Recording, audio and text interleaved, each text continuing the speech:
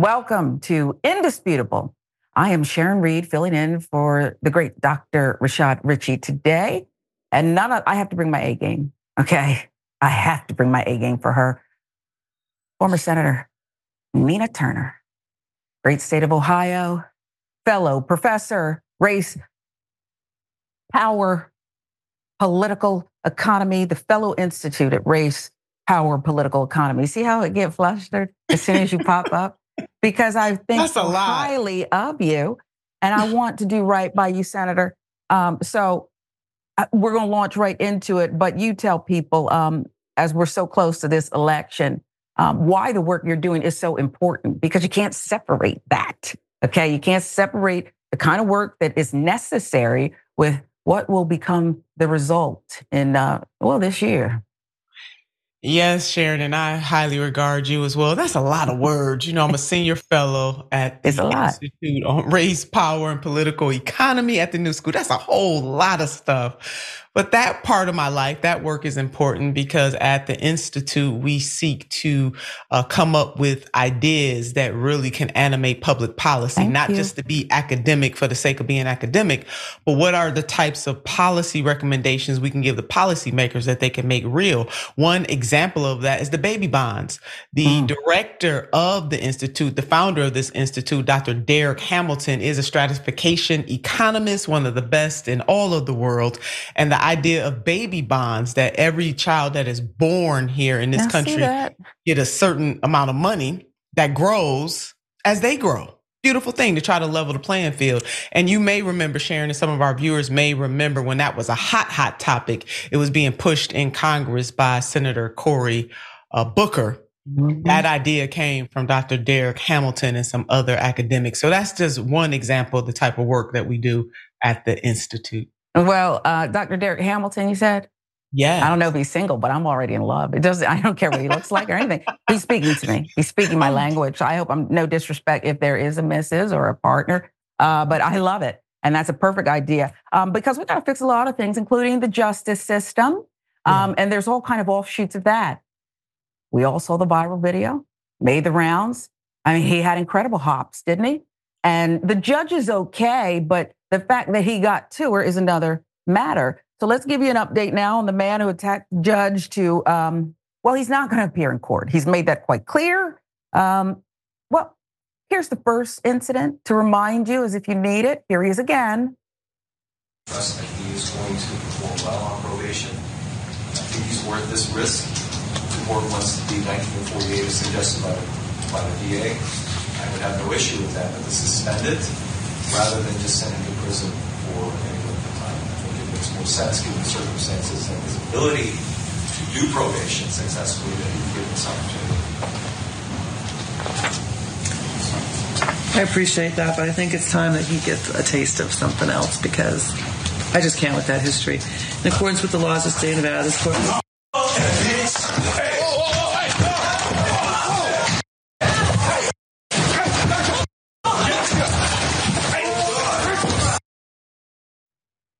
Okay, so it didn't take long. And do you see what I mean about the hops? It's like he had a springboard. If he weren't up to alleged, he's priors, but I say alleged because I don't know his full history. Criminality has been accused. The scouts would have found him. I'm telling you, incredible athlete here, using it for harm, of course. But this video, inspiring already. You all don't wait very long, do you? Come up with these parodies. I do want you to see this one. Very creative, as we said. I appreciate that, but I think it's time we got a taste of something else. I just can't with its history. And according to the laws of the state of Nevada, this court.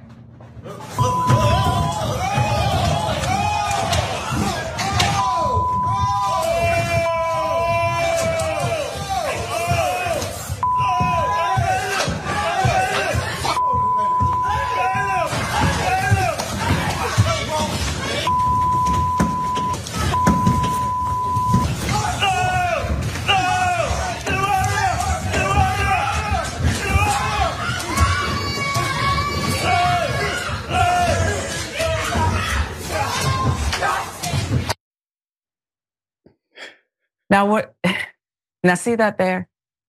He's not even had a second appearance in court. I think it should be video arraignment, frankly, after the first incident, but you all are already at it. You saw the prominent belly displayed on the bailiff in the parody video, holding a baby at one point, mocking how this alleged perp got to the judge. Okay, well, sentencing, so he's the perp, but did you see this? And look at that move. Okay, I don't know if that's how the original went, but look at that. Went on and on and on. Now that's just like the first one. Senator, quickly a thought from you, and then I'll give the update on the actual accused. We going to hell, Sharon. That's all. We're going straight. Don't take a left turn or nothing. Just going straight Don't down. Don't pass go. No. Don't collect $200. Just go straight to hell. That parody is off the chain. So let me just start with that. And you're right, it don't take long. Whoever did, they going to hell, we going to hell too. Yeah, they okay. So, it ain't some good company. That being said, definitely a serious issue. The judge got hurt. Some of the bailiffs got hurt. One bailiff, I think, had to get 20-something stitches. That was really some super stress. So that's Mr. Redding, 30 years old, as you said. According to reports, he's already a felon, and he was in there trying to ask for mercy. He said he was a changed man. Control. I mean, that Brother Redding, that was the wrong time to jump the judge's bitch. When you're asking the judge for mercy, she didn't even get everything out. Right? He just kind of knew where this was going. And he just dive bombed over there. I mean, that is, as you said, Sharon, that was a lot of acrobatics, and unfortunately, he used that talent he has for wrong. He could have been using that for doing right. So while you're asking the judge for mercy, you're there because you don't have in-post control, and you you play it out in real time that what you're asking for, you're really not deserving of. And normally I'd say, what do they usually tell the lawyer from the control your client? Right. Stay back. Didn't have time. I'm not a fit in the, He said, please, So we'll give you the update, though, Senator. According to 8 News Now, the man who attacked the Las Vegas judge as she was sentencing him Wednesday told corrections officers he had a bad day and tried to kill her. Okay. Deobra Redden, 3-time felon, was in Clark County District Court Judge Mary K. Holthus courtroom for sentencing on a charge of attempted battery with substantial bodily harm. So we know he is capable. He's very athletic, and we'll give you more after the attack in a holding cell near the courtroom. Redden reportedly told an officer, "Judge has it out for me. Judge is evil."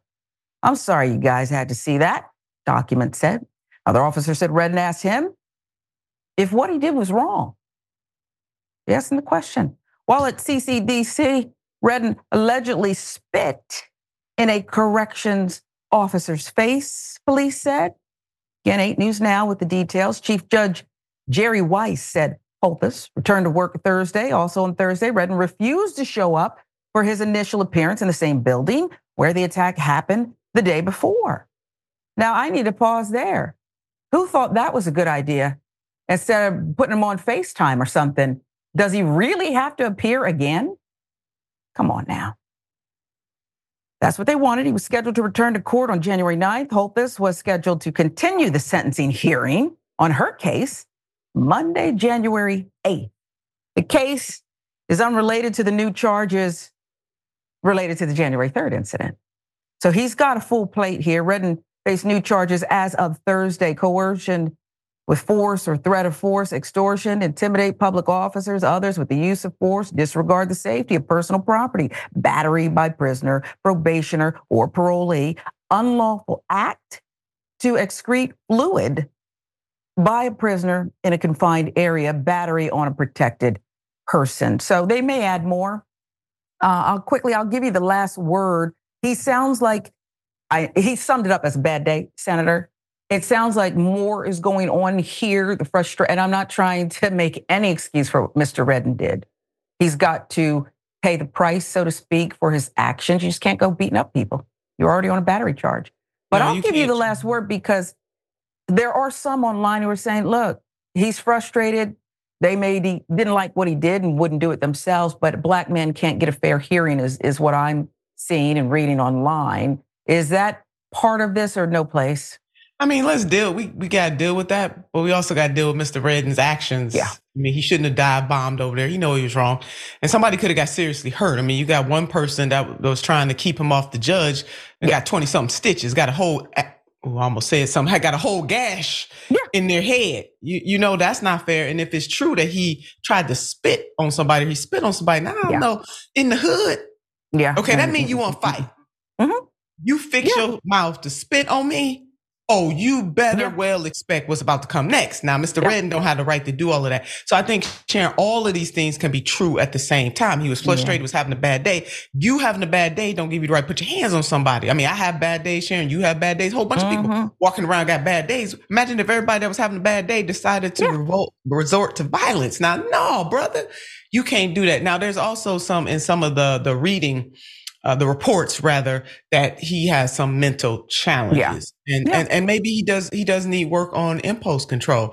So he has to answer to the consequences of his actions in court that day. And at the same time, we need to deal with a legal system that is totally patently unfair to Black people as a whole, and especially Black men. I would never say that was not the truth. That does not justify Mr. Redden's behavior. But I couldn't agree with you more. And in this case and others, it's triggering for some to see a white woman. I don't know her record, so I'm not making anything on Judge Holthus, but it's triggering to see her. She cut him off, okay, and maybe she knew because she knew his record and had sat in judgment for the case. But that's what's triggering to some who say, "See that? It was already decided." But we wish her the best, the gashes. I was thinking to myself overnight, I don't know his family situation, but only his mama could perhaps reach him at this point. Okay. He's saying to the correction officers, I don't know did I do something wrong? Well, you did, son, you did. It was very wrong. And so maybe if his mama, grandmama, somebody can, just eyeball him, lay eyes on him, and maybe that'll bring the temperature on down.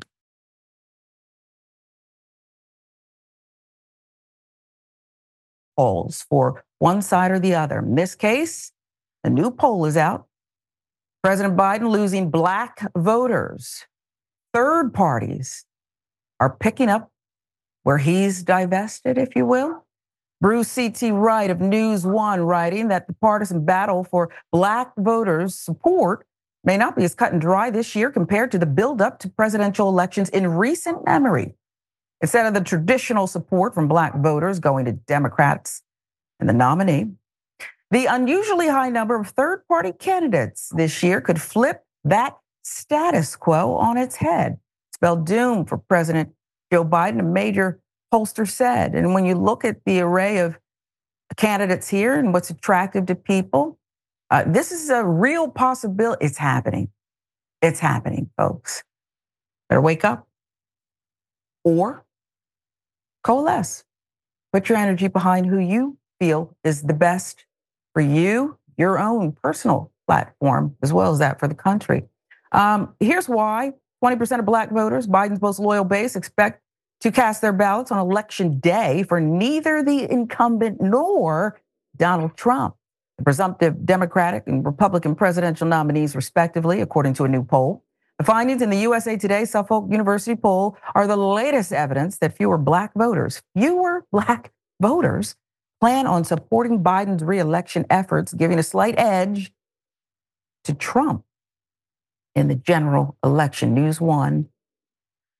To be precise, the poll found that nearly 25% fewer Black voters plan to support Biden this year than they did in 2020. Wow. On the flip side, Trump has managed to maintain the 12% support among Black voters that he got in 2020, which the polling suggests could prove to be the difference in November. Although Trump hasn't grown support among Black voters, he's closed the deficit behind third-party voters come off of Biden's support among Blacks. David Pilogas, director of Suffolk Political Research Center, said about the new poll, a young voter or a person of color voting third party is a vote away from President Joe Biden. And a vote away from President Biden is a vote for Donald Trump. It's just that simple. While fewer young people are expected to vote this year compared to past presidential elections, the decline is most pronounced amongst Black voters, according to a poll released last month.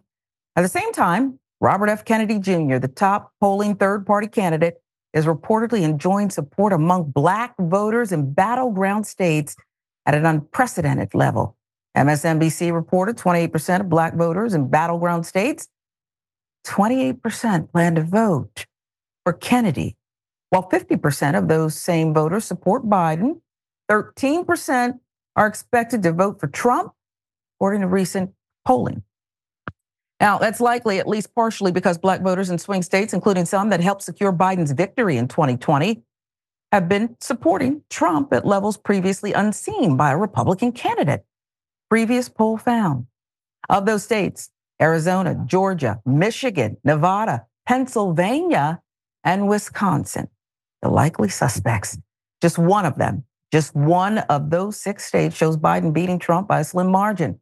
On a more granular level, there are more Black voters from those states, 22% of them supporting a Republican presidential candidate than ever previously recorded. This is from the New York Times and what they are reporting as well. While polling is far from definitive, it can indicate trends like Black voters' unprecedented support for a third-party candidate this year. This is a pretty unique historical moment when more than 60% of the population says they are open to voting for a third-party or independent candidate.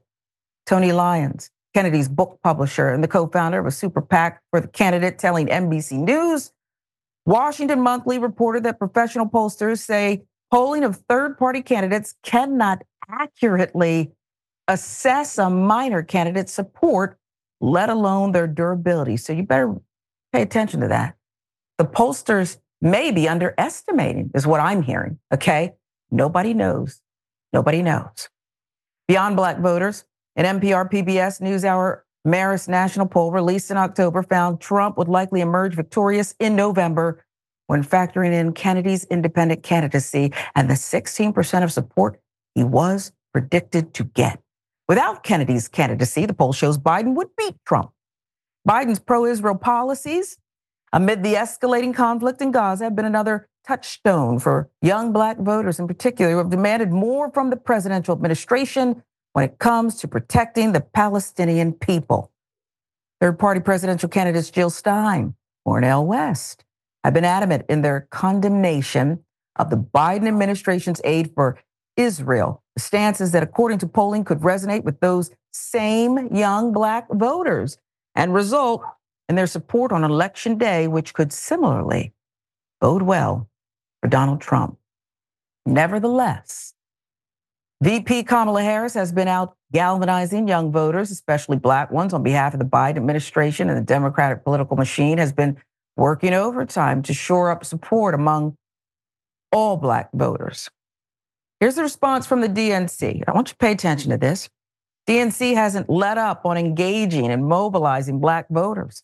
Democratic National Committee Chair Jamie Harrison told The Guardian recently, this isn't something I take lightly. I know what it feels like to have our community taken for granted and only have folks show up for us when they need our vote on Election Day. Senator, no disrespect to the DNC chair, Mr. Harrison, who I like. It appears that the Democratic Party doesn't know how to engage Black voters, particularly, I think, Black men. You're not engaging them. I've had meetings with people who say you're talking at them. You're not listening to them.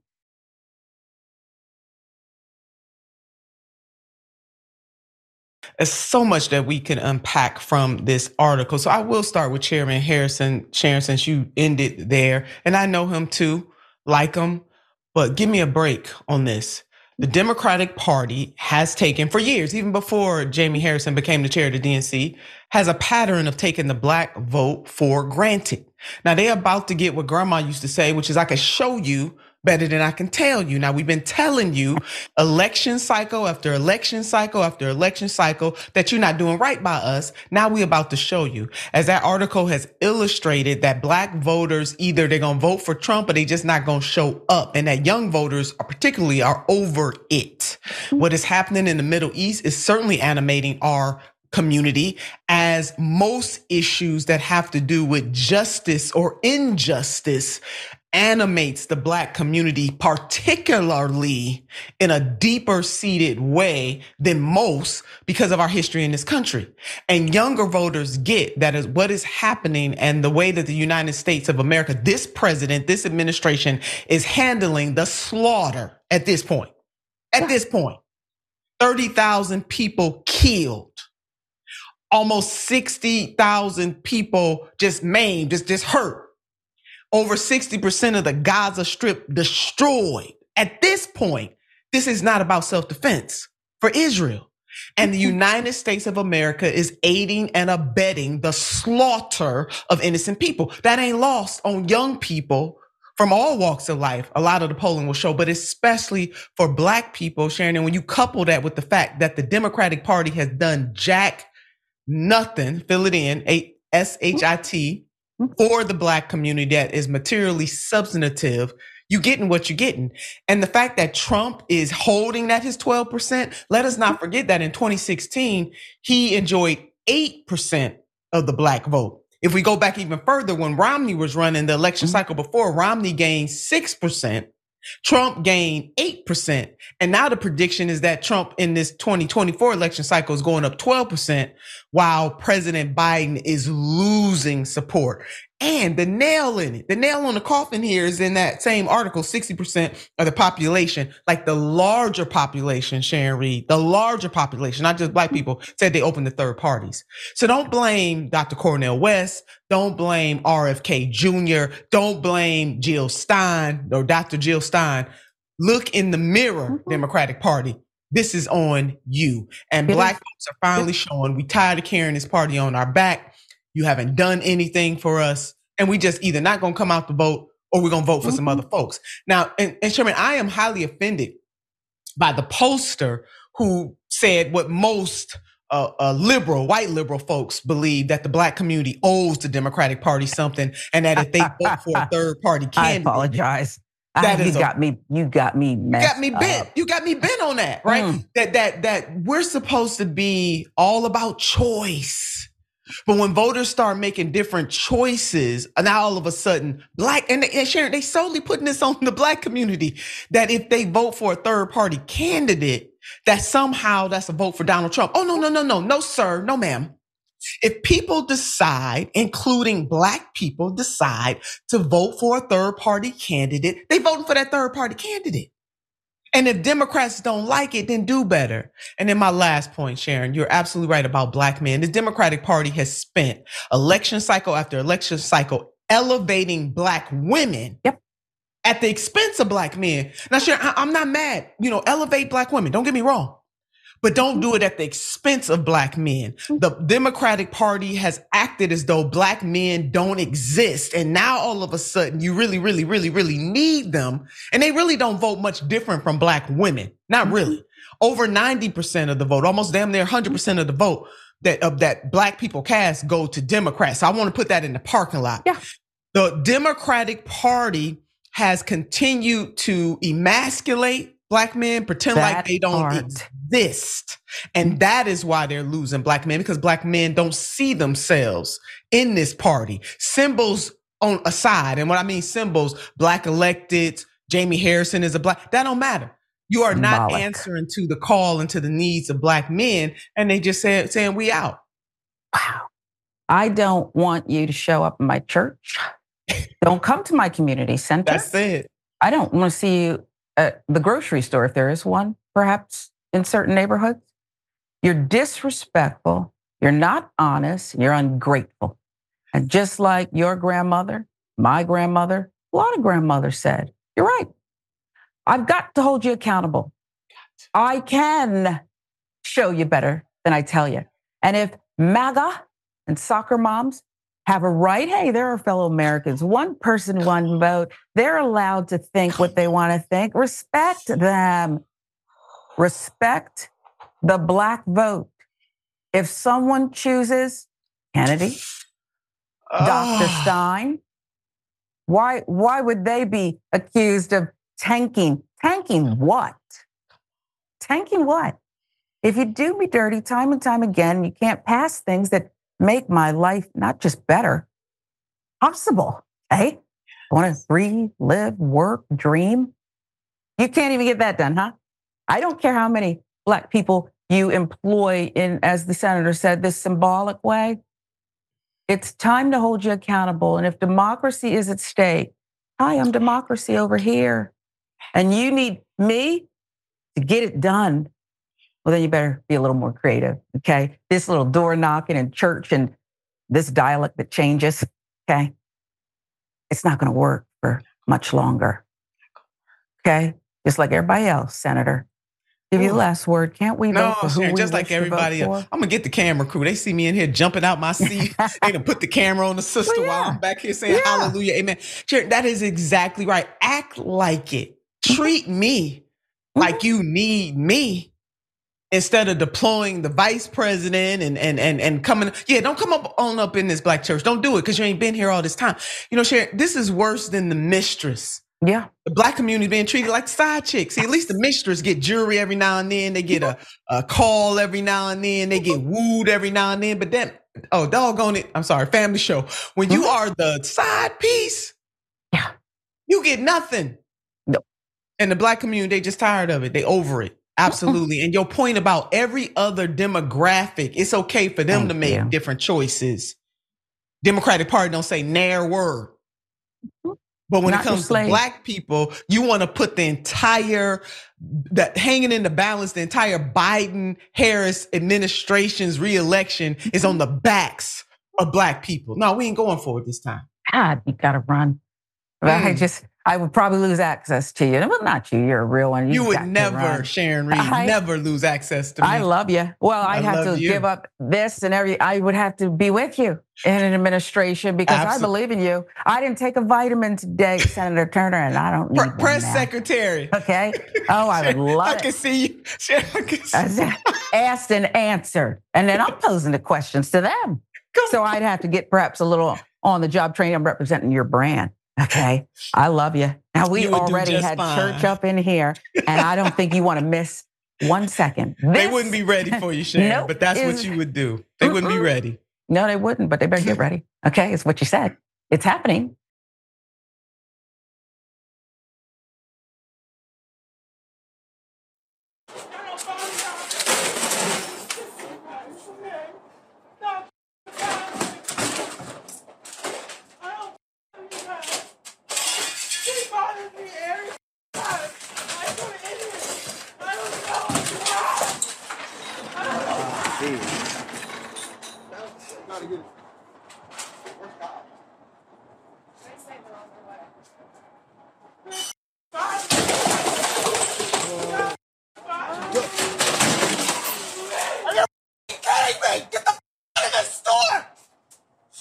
Stop. Just stop. Just stop. Just stop. Just stop.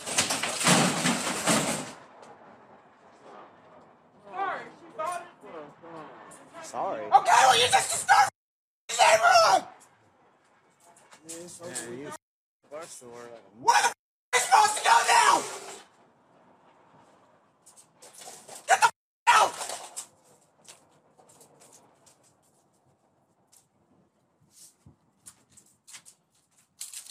Don't you dare drive away! Oh, shit. Don't mess with her. Don't mess with her. Don't mess with her. You already got your license. He'll be after you.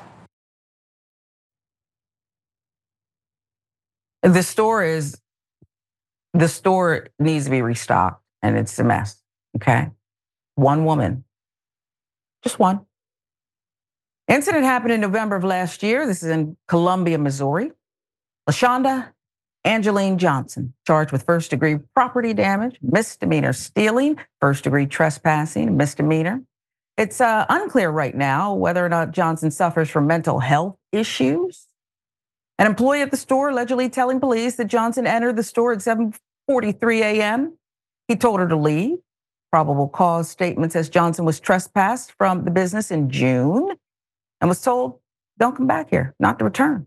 The employee then said Johnson then went behind the counter and stole 2 packs of cigarettes before breaking multiple items according to the statement. ABC 17 with the details. Here's the probable cause statement, what it further states. Well, we'll list it for you. $1,500 in damage to a cash register, $3,000 worth of liquor broken, damage to drink machines valued at $20,000, caused $2,000 of damage to general merchandise. She pulled out the slushy machine, which, I can stay pretty cool. But in the Georgia heat in the summers, don't do that. She did. She did it all. Witnesses followed Johnson to her address while talking to another Columbia police officer on their cell phone. The statement says she was arrested at her residence. Johnson allegedly told police that she didn't want to talk, but made spontaneous utterances, claiming she was at the gas station and was upset, the statement says. She allegedly told police she tore up the store because she thought the employee was taking photos of her and harassing her. Again, that's according to a statement. Another look at the damage. It's we don't even know how it started. Okay, when the video started rolling, we already saw, Senator, that one-man wrecking crew. Okay, I haven't seen that kind of damage since. I grew up in Pennsylvania and traveled through rural parts of the state. When a deer, you catch a buck, they'll sometimes run into a store and tear it up. You would have thought, okay, but this was her, and then she, unbothered, proceeded to her vehicle. What can we even glean from this? One woman wrecking crew. Yeah. Why? Ms. Johnson, that's her last name. Why? Yeah. And you haven't, listen, folks, you having a bad day, stay home. That part. Don't bring your bad day to everybody else. Especially if you're having a bad day to the magnitude that you can't control your actions. If your actions impact somebody else physically and or their property, then baby, please stay home. And you're right, Sharon, we don't know. Maybe mental health, maybe not. Because, sometimes I'm tired. We always blaming everything on mental health. Everything. She said he was taking pictures. Yeah. And she didn't like that. Well, then call the police. Obviously, the report says that she was told not to come back in the store. Then, baby boo, why are you back in the store? Don't just go to another store. But really, very unfortunate what Ms. Johnson did to those people's store. And folks, that stuff costs money. Down there, insurance premiums gonna go up and stuff. See, sometimes that kind of property damage, people just shake it off. No, all the time, you just can't shake that kind of stuff off because somebody's paying for this. Yeah. And nobody has a right to tear up somebody else's property. No. And that's the part. That's when you get labeled a Karen. And I think you're right about mental health too. Stop just putting everything there, because mental health encompasses a lot of things that a lot of people are navigating, just like diabetes. So stop with all that. She said he was taking pictures and that made her very angry. But you heard people, and I don't know if our folks at home heard it or you did, Senator, saying, you're ruining our store. Now where are we going to go? And that's real too. That's exactly and sometimes people don't feel like with their insurance increasing and stuff, maybe they just won't come back. They got a high lease anyway, and I'm sick of this. Yeah. So I hope she gets the impulse control, emotional quotient, whatever it is. Or perhaps if there's something else going on, that's addressed too. But the slushy machine, come on, Miss Johnson. I'm going to leave it alone for now. But she ain't have to do that. I think she got 2 of them too. 2? Come on now.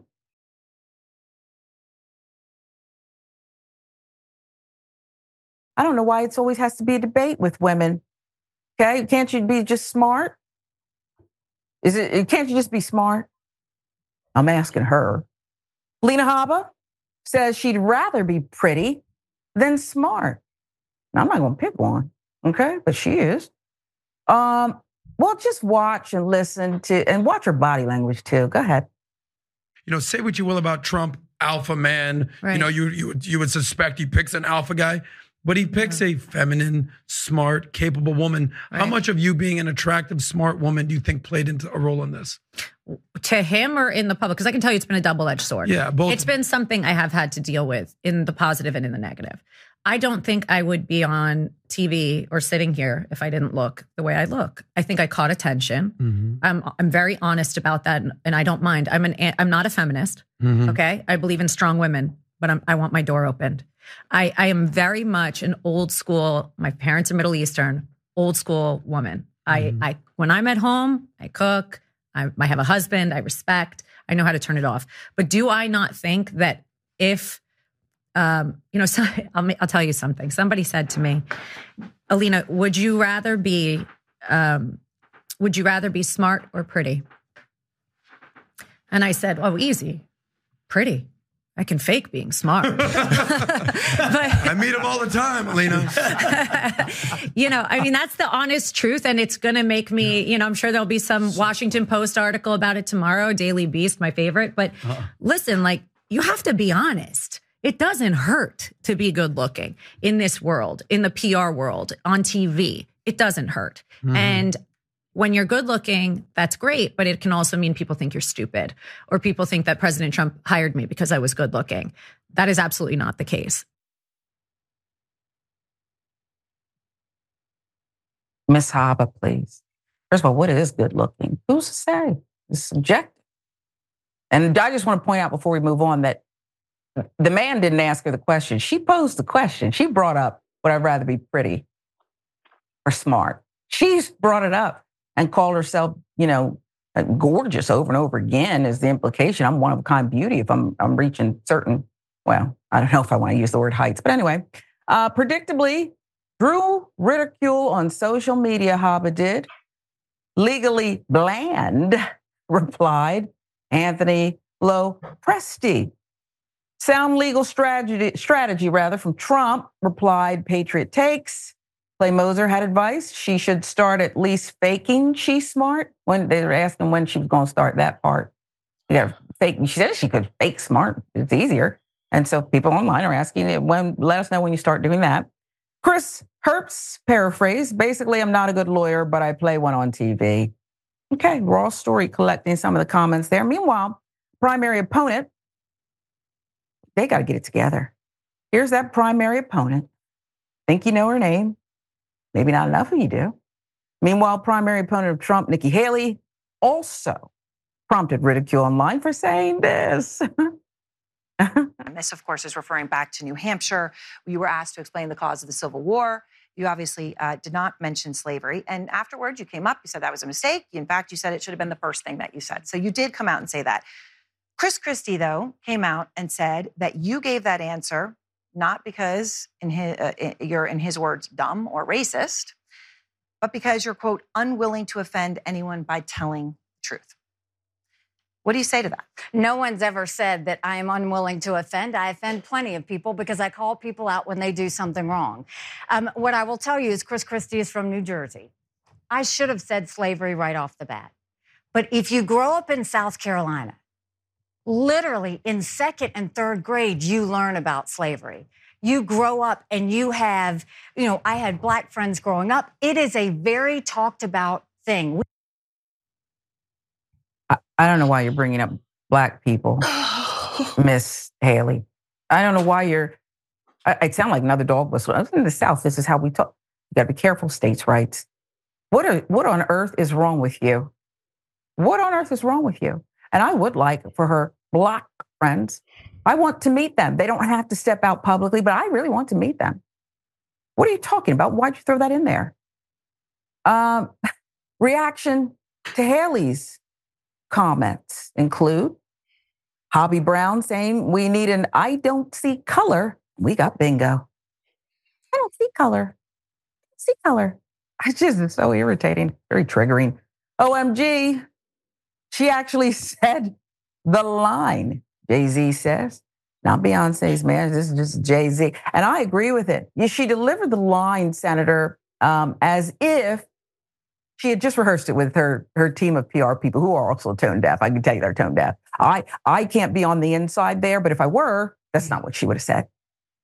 That's not what she would have said. It's just outrageous. And let's remind folks, if we can, before I turn it over to the senator, one of these people is the former governor of South Carolina who was forced to take down the flag finally after innocent Black people in church were gunned down. Okay. The other is on the legal team of a former president of the United States. Only the best people. Okay. Only the best people have to be on the inside, folks. I want to remind you of that. That's why many don't agree with affirmative action, because you want the best people by your side in these high quality, visible jobs, the best people. I hope we don't have to flash up a satire, Senator. Both of these people, I need them to sit down and do not speak. Don't speak for a good while, okay? Because they're triggering me, a Black woman. Yep, I'm in the trigger club too, Sharon. Yeah. I don't know where the hell to start with this. Let's start with Alina. Is that her name? Alina Habba. Habba. I'd rather be. So first of all, beauty is in the eye of the beholder. Thank you. Some people may, I ain't even gonna go there. Let me just say, beauty is in the eye of the beholder. But let me just quote the great Judge Judy, who, by the way, I'm upset with because she didn't bring my guy back to her new show. But anyway, that's neither here nor there. Mm-hmm. Yeah, I love a bird. I'm holding a little grudge on it anyway, too. I'm digressing, Sharon. Judge Judy has a quote: "Beauty fades, but dumb is forever." Okay, ooh. That's just it right here, Alina. Beauty fades, but dumb, baby, is forever. So I'm just put that right there. Let our TYT family do with it what they will. I mean, that is beauty fades, but dumb is forever. So that's it. Now to get to Governor Nikki Haley, former Governor Nikki Haley. UN Ambassador Nikki Haley. South Carolina was the first state to cede the union over slavery. Many slave ports in South Carolina. Like, this woman knows all of this. She just confessed, seeing it, they didn't go hard enough on the chick. Mm-hmm. So that just means, for me, Sharon, Black pain does not matter. Nope. Because now she got an opportunity to come and dress this thing up after she refused to say that slavery was the cause of the Civil War, and just her cavalier attitude. And then, for the love of God, please stop talking about your Black friends. That's a default for her, for a whole lot of folks. They think that's gonna cover them. You got Black friends. And obviously you ain't talking to your Black friends. Are never there. That's right. why I'm asking to meet them. I could say anything. She ain't talking to them. Right. You're not. But if she is, they're not honest. And mainstream media is giving this woman a pass on this because it's about Black people. Chattel slavery. So the enslavement of first African and then their descendants that became African Americans or Black Americans, however people, because this whole debate online over that, Sharon, whether we calling ourselves Black Americans, African Americans, hell, whatever we calling ourselves these days, our origins is from that continent, forced over here to this country. And that woman could not answer that question at a town hall meeting because she and others are trying to whitewash history. She's acting like this is the difference between what we having for dinner and what we having for breakfast, or you and I debating a color palette. No, there is no the other side. Because as she went on, we didn't play that part of the clip to say, well, in South Carolina, like half the people thought this and half the people thought that. Damn what half the people thought. Enslavement of Black people, of African and then their descendants, was wrong. Chattel slavery, wrong for generation after generation. And you know what, Sharon? This chick didn't even have the courage to take down the Confederate flag. It was a Black woman that took the flag down by the name of Bree Newsom. Didn't want the photo up. Right. Didn't want the photo up to live. She took the flag down and forced this woman to do. But look at the credit. Look at the low bar. And that's why I prefaced it with those praying. They were in a prayer circle. They're in church, okay? When the very hungry Dylan Roof, who needed a burger after that. And got it. He got it, okay? So I don't know why you're pointing out the one person who was forced to, she lacks courage. And this is what offends me about her. And I get flack for this, but I'm going to say it because this is what I believe, Senator. And you can correct me, I'll listen to you. She doesn't care about Black people. And I know she doesn't care about Black people because what a dog whistle is, okay, states' rights, not saying that the actual truth about slavery, means you're playing to who? And you could care less about who not, right? You could care less about Black people. That's right. She knew she could get away with that. Didn't even get it proper. But can you imagine if she said this about another marginalized group, another group that's attacked? Come on. I don't know if she would have been able to stay in the race. Might have been. She wouldn't have been. But again, Black pain does not matter. So whether it's coming from somebody like Nikki Haley and before the white liberals on the Democratic side start clutching pearls, don't. Because it's not just the GOP. It's just not people like Nikki Haley. Hell, it's not just even white people. There are a lot of people who are anti-Black, who ride the backs of Black people on a regular basis, who think that they're better than the Black people who fought for the liberty and the type of justice that we see in this country, and that is still yet to be realized. But for this woman to fix her mouth to not utter the words slavery was the cause of the Civil War. Plain and simple, capitalism and greed. And during the American Revolution, when this, at the founding of this country, as they were fighting against King George, Patrick Henry riding on the horse, give me liberty or give me death. They had a chance to start this new nation without the enslavement of Africans and then their descendants. But capitalism wouldn't let them do it, Sharon. They wouldn't do it. So while they're fighting for their liberation, they continue to enslave our ancestors. For many years, over 250 years, and then took another 100 and so years for us to even get the voting right, the Civil Rights Act, the Voting Rights Act. So you're talking about from 1865 to really 1965 in this country. Yeah, and we still fighting for it for this day. And it happened to Black people on this soil. Okay. This soil. And we can't even get reparations. No. While they sending all kinds of money everywhere else. Go and give the descendants of enslaved people, give them their reparations, baby. Slave owners got reparations, Sharon. Do people want to talk about that? Do they know that this country, this government paid enslavers reparations for the loss of their property? Hello, somebody. Sharon, don't even get me started on this. I am triggered like a mug. Me too. And I don't want to hear about when slavery was abolished either, because I'm going to tell you something. What about those prop sharers who were supposed to, they're supposed to share in the profits. There's no profit. How come there's never any profits? Because it was still slavery. That's what it is. And I'm going to tell you something. We're going to get out of here so we can both get a temperature. I don't mind being triggered, though. I got all day. Okay? I could do this all day. And I don't really care. You got to feel it. Feel the burn, like a certain segment of the population has. But I'm going to tell you something. She was unbothered by Black trauma, pain, slavery. Unbothered. She said, well, what would you like me to say about slavery? What about it? She said, what about slavery? Right. Next question. You remember that? That was her too. So, Nikki, nah,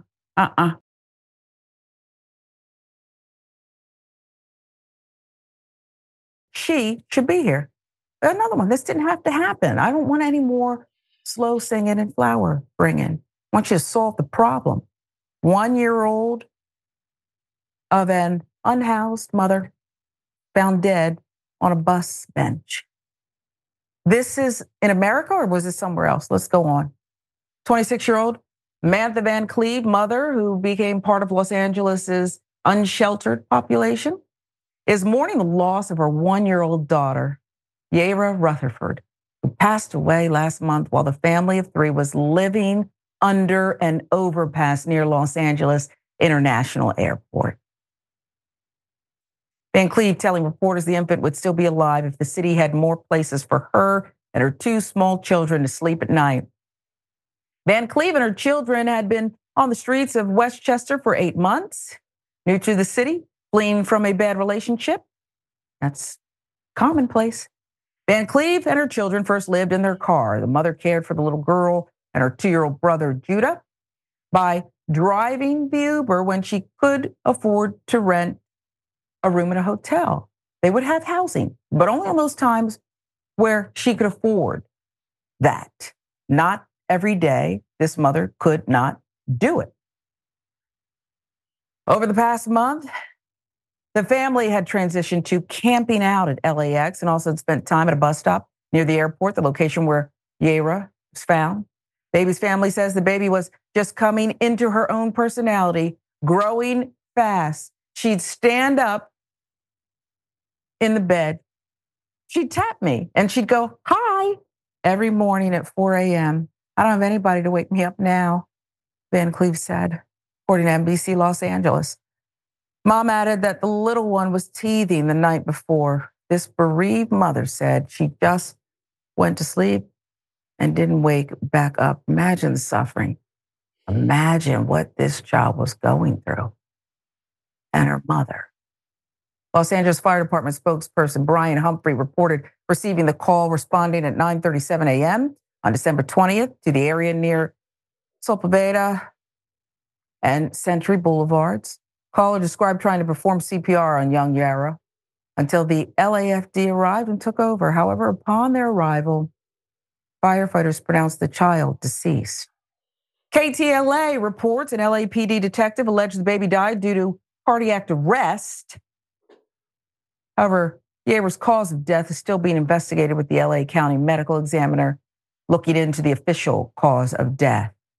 Yayra's mother says the baby may have died from the cold due to their inability to secure shelter or an unknown medical condition. It's possible that her father may have had some type of heart condition, and I wasn't told about it. Very possible that she did freeze to death. It's possible because she was fine the night before. She was fussy, but she had 6 teeth coming in as well. How does a teething baby go to sleep and just not wake up? Van Cleve said to the local station Fox 11. Yeah, I'm triggered again. The mom said she is trained as a pharmacy technician and had hoped to continue in that field in Los Angeles, but because she had no stable housing, you know how many people need pharmacy technicians? Do you know how crucial that position is? Not enough of them. Nothing could be figured out. She had no stable housing, so she could not secure employment. I used to be a pharmacy tech. I have a degree. I've never been on drugs. I take being a mother very seriously, and I know there are things being said about me that are not true. I made sure her kids, ate 3 times a day. Some days I didn't eat. I made sure they ate and they were clean. Van Cleve said that she had tried to be admitted to a program or a shelter, but was denied by several of the city's homeless service programs. Housing and stuff fell through because the county building actually promised housing and whatnot because they made it seem like people with children are a priority. But we ended up sleeping in my car when I had my car, Van Cleve said to Fox 11, adding, when my car died, that's when everything went downhill. We ended up outside sleeping at LAX for a good 2 weeks. During all that rain, we were outside. Mayor Karen Bass, who governs the second largest unhoused population in the country, released a statement December 27th. After we became aware of this family situation, the mayor's office coordinated with PATH, who is working with LAHSA to extend the housing options for this family. And we will now work to identify a longer-term solution, including offering resources for them to reunite with family on the East Coast. She also cited the incident tragic, called the incident tragic, and said this incident is exactly why we need to get people off the street immediately, especially those with children. That's why you need to,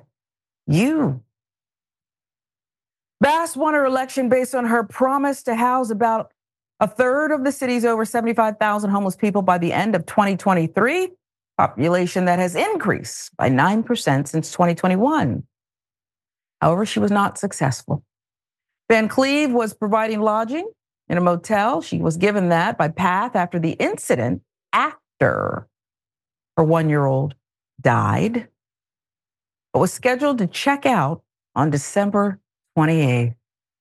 She stayed in the room with her surviving toddler, her godmother, Stella Bethel's son. Van Cleve said before the tragedy, she called 211. That's a hotline that works to connect people in LA County with emergency shelters, but she couldn't get through. 3 days before my baby passed away, I remember calling 211 LA Family Housing along with homeless shelters, Volunteers of America, PATH.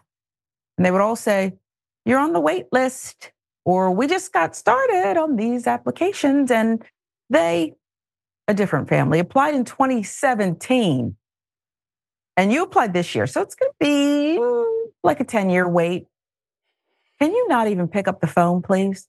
I don't want you to pick up the phone if that's what you're going to tell people.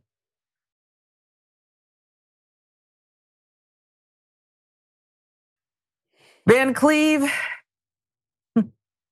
said this: I have a call log to this day of calling around. Nobody had answers for me or anywhere for us to go. The mom said, rightfully believing she was not the only one. The city controller said their audit revealed that during the previous winter, the 211 action number for unhoused people faced an overwhelming influx of over 160,000 calls for shelter.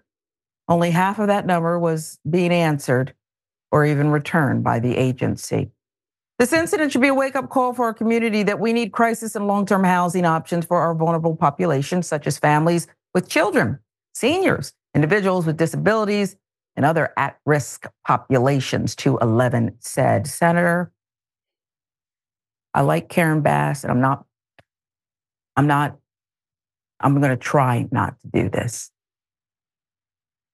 You did don't even lead with this in the statement that you got them a place to stay after the 1-year-old. You should have had the same urgency while the baby was still alive.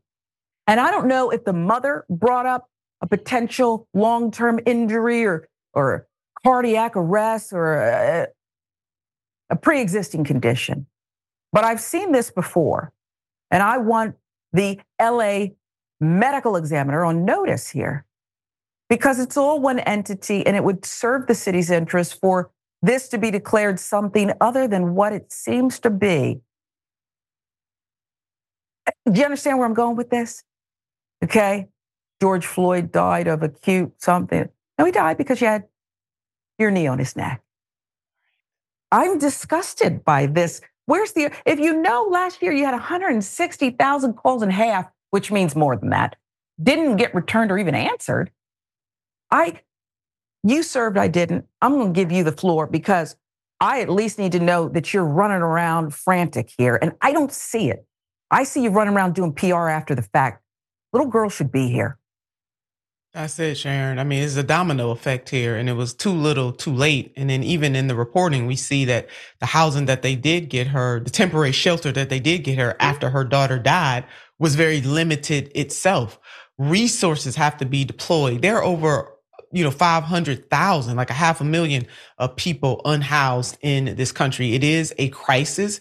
This is when you need state and federal government working to help mayors like Karen Bass. Now, this has been a crisis before she got there. She just got there. It was a crisis before she got there. So I want to cut her a little slack on that. But if this is your number one issue, act like it's your number one issue. I'll be on people's desks, turning over tables on the state house, turning over tables in DC. You want to talk about the federal government has the biggest stick, Sharon. And so they should be focused on this. We have a housing, an unhoused crisis in America that is very much linked to the economy, very much linked to the fact that the working poor in this country cannot afford housing anymore, very much linked to the fact that we are allowing corporations to just take over and gobble up everything. And so charity starts at home and spreads abroad and not the other way around. So if we got all this money for the wars, to quote the urban poet Tupac, got money for wars, but you can't feed the poor. Got money for wars, but you can't house the poor. Got money for wars, but you allow a 1-year-old baby and her family to die because people have a callous indifference. And I felt the mama when she said people blame me. This ain't no time to be pointing fingers. Obviously, the system is not working and you got people who need help. And this baby and her family is just one of millions of people who are either, unhoused, underhoused, looking for shelter on a regular basis. And dare I not bring in our veterans on this. Yeah. And not that their lives are more important in terms of having housing, but we just put that extra point out there that if this country is that callous to allow unhoused veterans, then what you think about everybody else? Yeah. Too little, too late, and the federal government needs to step up. I'm glad you said that. And that's why I said it. You served, I didn't. That's what I should have said. Federal government, you have resources, okay? And this whole thing, I just want to say, I want to wear a t-shirt sometimes that says, you're so ignorant. She can't get employment, never been on drugs, although, look, that's an illness, okay? And has a degree. They need pharmacy techs, but we can't hire you. We got to stick with our policies. We can't hire you because you're so ignorant. I could solve that problem today. Couldn't you solve? This is so easy. And you mentioned the money and the wars, and you're right. And I was going to lead with this, and I forgot to ask you, how much money are they going to spend on this presidential election, Senator? Do you know? How much money is available? It'll be billions. I mean, between the outside money groups that are going to come in, the money that each candidate will fundraise, it will be billions of dollars, just like it is every single time. Can't the baby be alive? Can't the Can baby you be spare alive? a few coins for the baby? Just a callous indifference. It's a callous indifference. It's that part. Sometimes things happen sometimes, but this didn't have to happen. How can we even get to the things happen sometimes? Yeah. I'm just disgusted. And why does she have to qualify herself, Sharon? I know we got to go on, but that part that hurt my heart. Like she got to qualify herself to say, I haven't been on drugs. Look, sometimes the bottom falls out for people. Yes. And then it becomes a domino. And then they can't get out. It's a spiraling impact.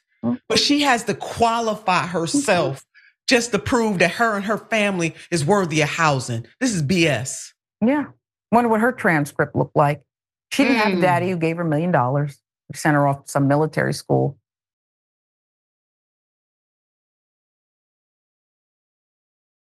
This time, a new mom is killed by a stray bullet on her first night out.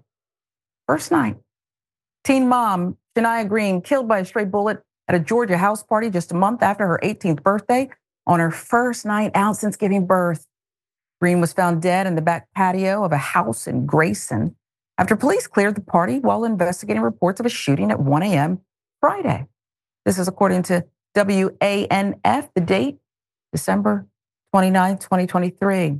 She had a bullet wound in the back of the head. Gwinnett County Police said no suspects have been identified and arrested yet in connection with the fatal shooting, officials and Green's family said. New York Post with the details. Shania just turned 18 and had been devoted to lovingly taking care of her 7-month-old son. Her aunt Sadie Long wrote in an online fundraiser, as any new mother, Shania was excited to finally get to go out and hang out for a little. She said of the teen mom's first night out. Long continued, quote, while enjoying a night out at a house party, multiple shots were fired from outside of the house, hitting Shania from inside of the house and taking her life. This is per ANF in Atlanta. Neighbors heard gunfire erupt around 1 a.m. One neighbor provided the news outlet with cell phone video showing dozens of young people running out of the house. They said, quote, when I looked out the window, I saw a bunch of kids trying to get into their cars and leave the subdivision. The homeowner's son hosted the party while the parent was out of town, according to a relative of that homeowner. Long wrote on GoFundMe, quote, Shania was a wonderful daughter, mother, sister, granddaughter, and niece who touched the lives of everyone around her. She was known for her beautiful, infectious smile and her laughter. Look at the smile. Oh, gosh. Long added she was just figuring out who she was as a young lady and a new mother, navigating life with grace, compassion, kindness. Her glowing personality and respectful manner has left so many people hurting and mourning for such an amazing soul. As of this morning, the GoFundMe raised over $12,000 for the family's funeral expenses. Wow. So a child without their mother, Senator, and I just want to caution people that I am, okay now, I feel like, and maybe it's just, I don't usually have voices running, but there's a narrative in my head, a protective, defensive one that's saying, don't you dare. What was she doing now? She just had a baby. You better not. I just told you who she was from people who knew her. Great mother, loving, kind, charming, graceful, respectful. She had a right to go and have some me time. Her child was well cared for. I didn't read anything about the child not being well cared for. Her family loved her. Senator. So glad you put that out there, Sharon. So just tragic in every single way. A young 18-year-old woman is now dead and her baby won't have her. And whoever shot her, that's the person at fault. Not her going out to have fun. Whoever shot her is at fault. And I hope they catch this person. I do too. And I'm praying for her family, and we'll check in and keep it updated when there's a development, and hopefully that GoFundMe, I hope it grows. I do too. I mean, I think Rittenhouse, that dude, they raise more money. See, they raise money for people like that. And this family sitting up here barely got $12,000. I mean, make this make sense for me, Sharon. I wasn't going to go there, but I just had to. That narrative was in my head just now when you said the amount. I mean, not that people don't owe. I mean, they don't owe the family anything in terms. People are giving out of the goodness of their heart. But I was just juxtapositioning that 12,000 that you just mentioned to the hundreds of thousands that was raised for that dude. I think America owes the family.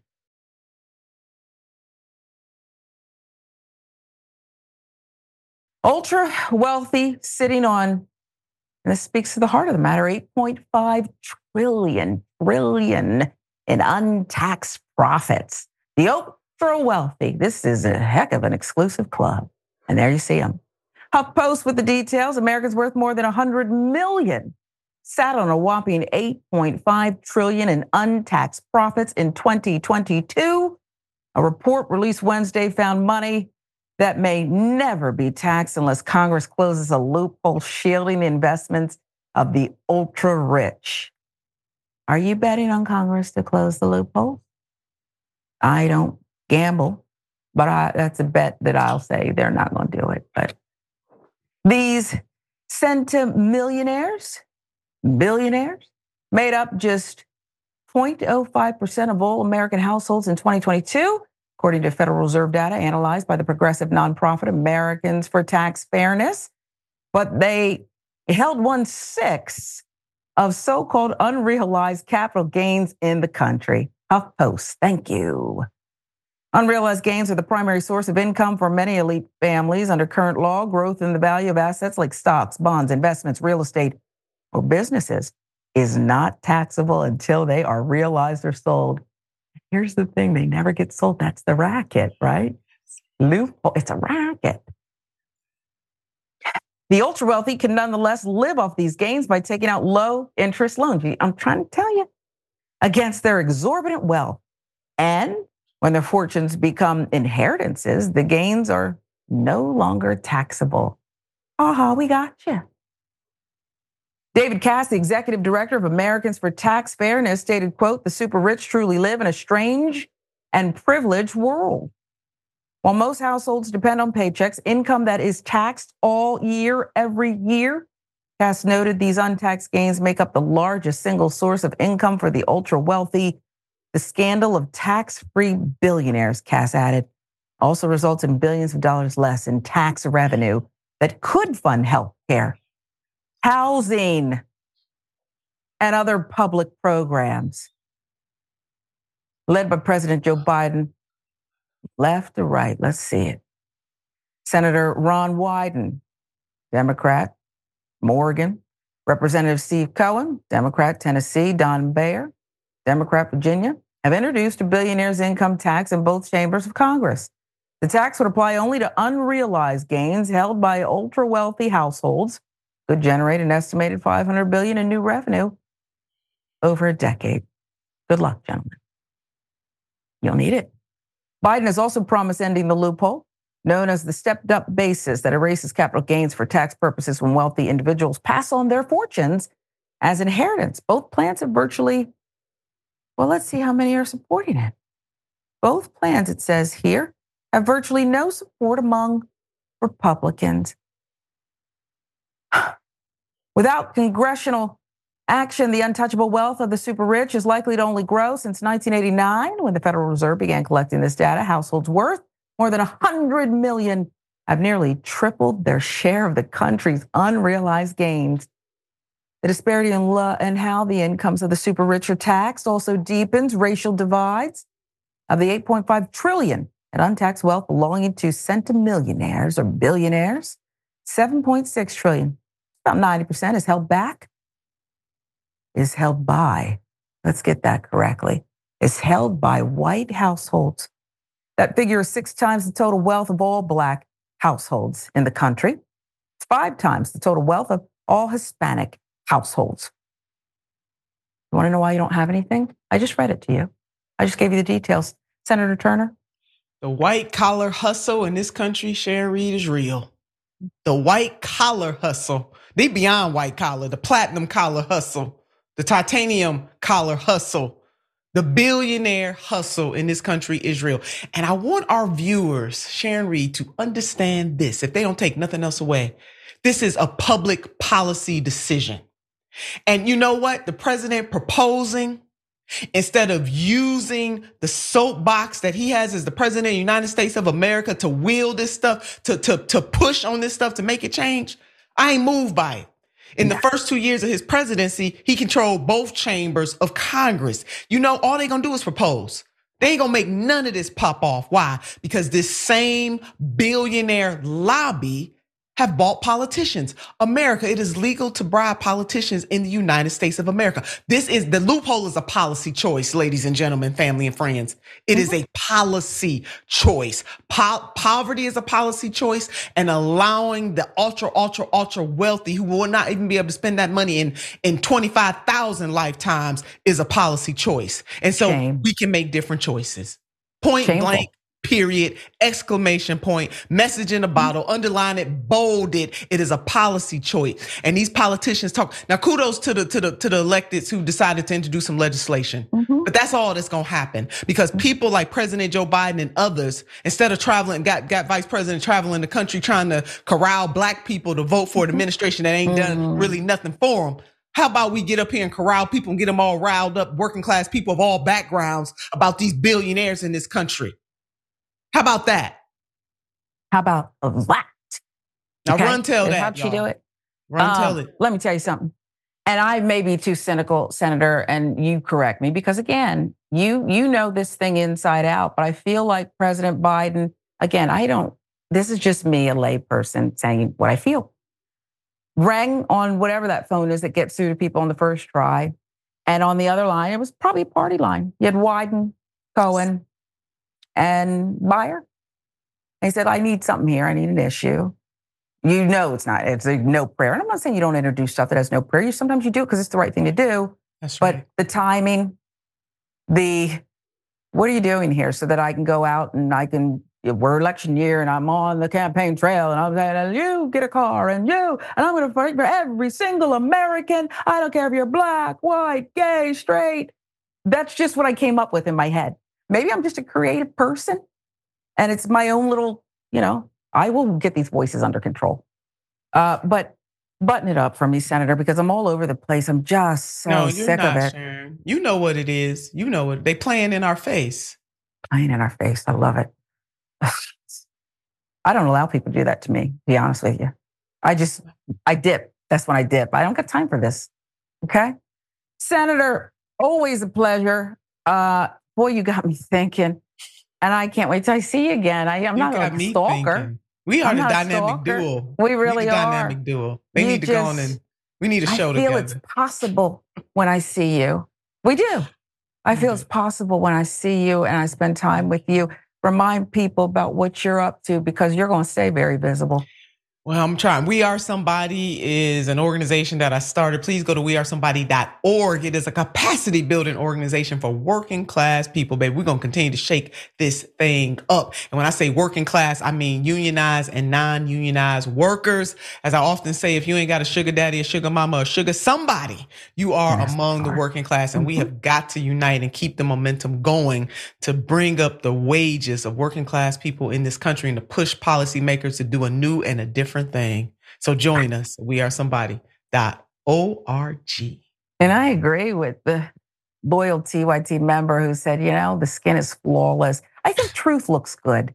I trust you. And I think truth looks good, Senator. You keep telling the truth. It's just, probably don't even put products on there. It looks good on you too. And gorgeous. I agree with that, with the viewer who said they love your facial expressions. Even when I'm not on with you and I watch you, I'm like her. I am on the floor. Oh my goodness. I hope you just not smooth. a TikTok. You smooth as silk. It's just who I am. And so I shouldn't work on changing it because I was going to really try to work on it. No, I just get change. That's why we love you. I love you back.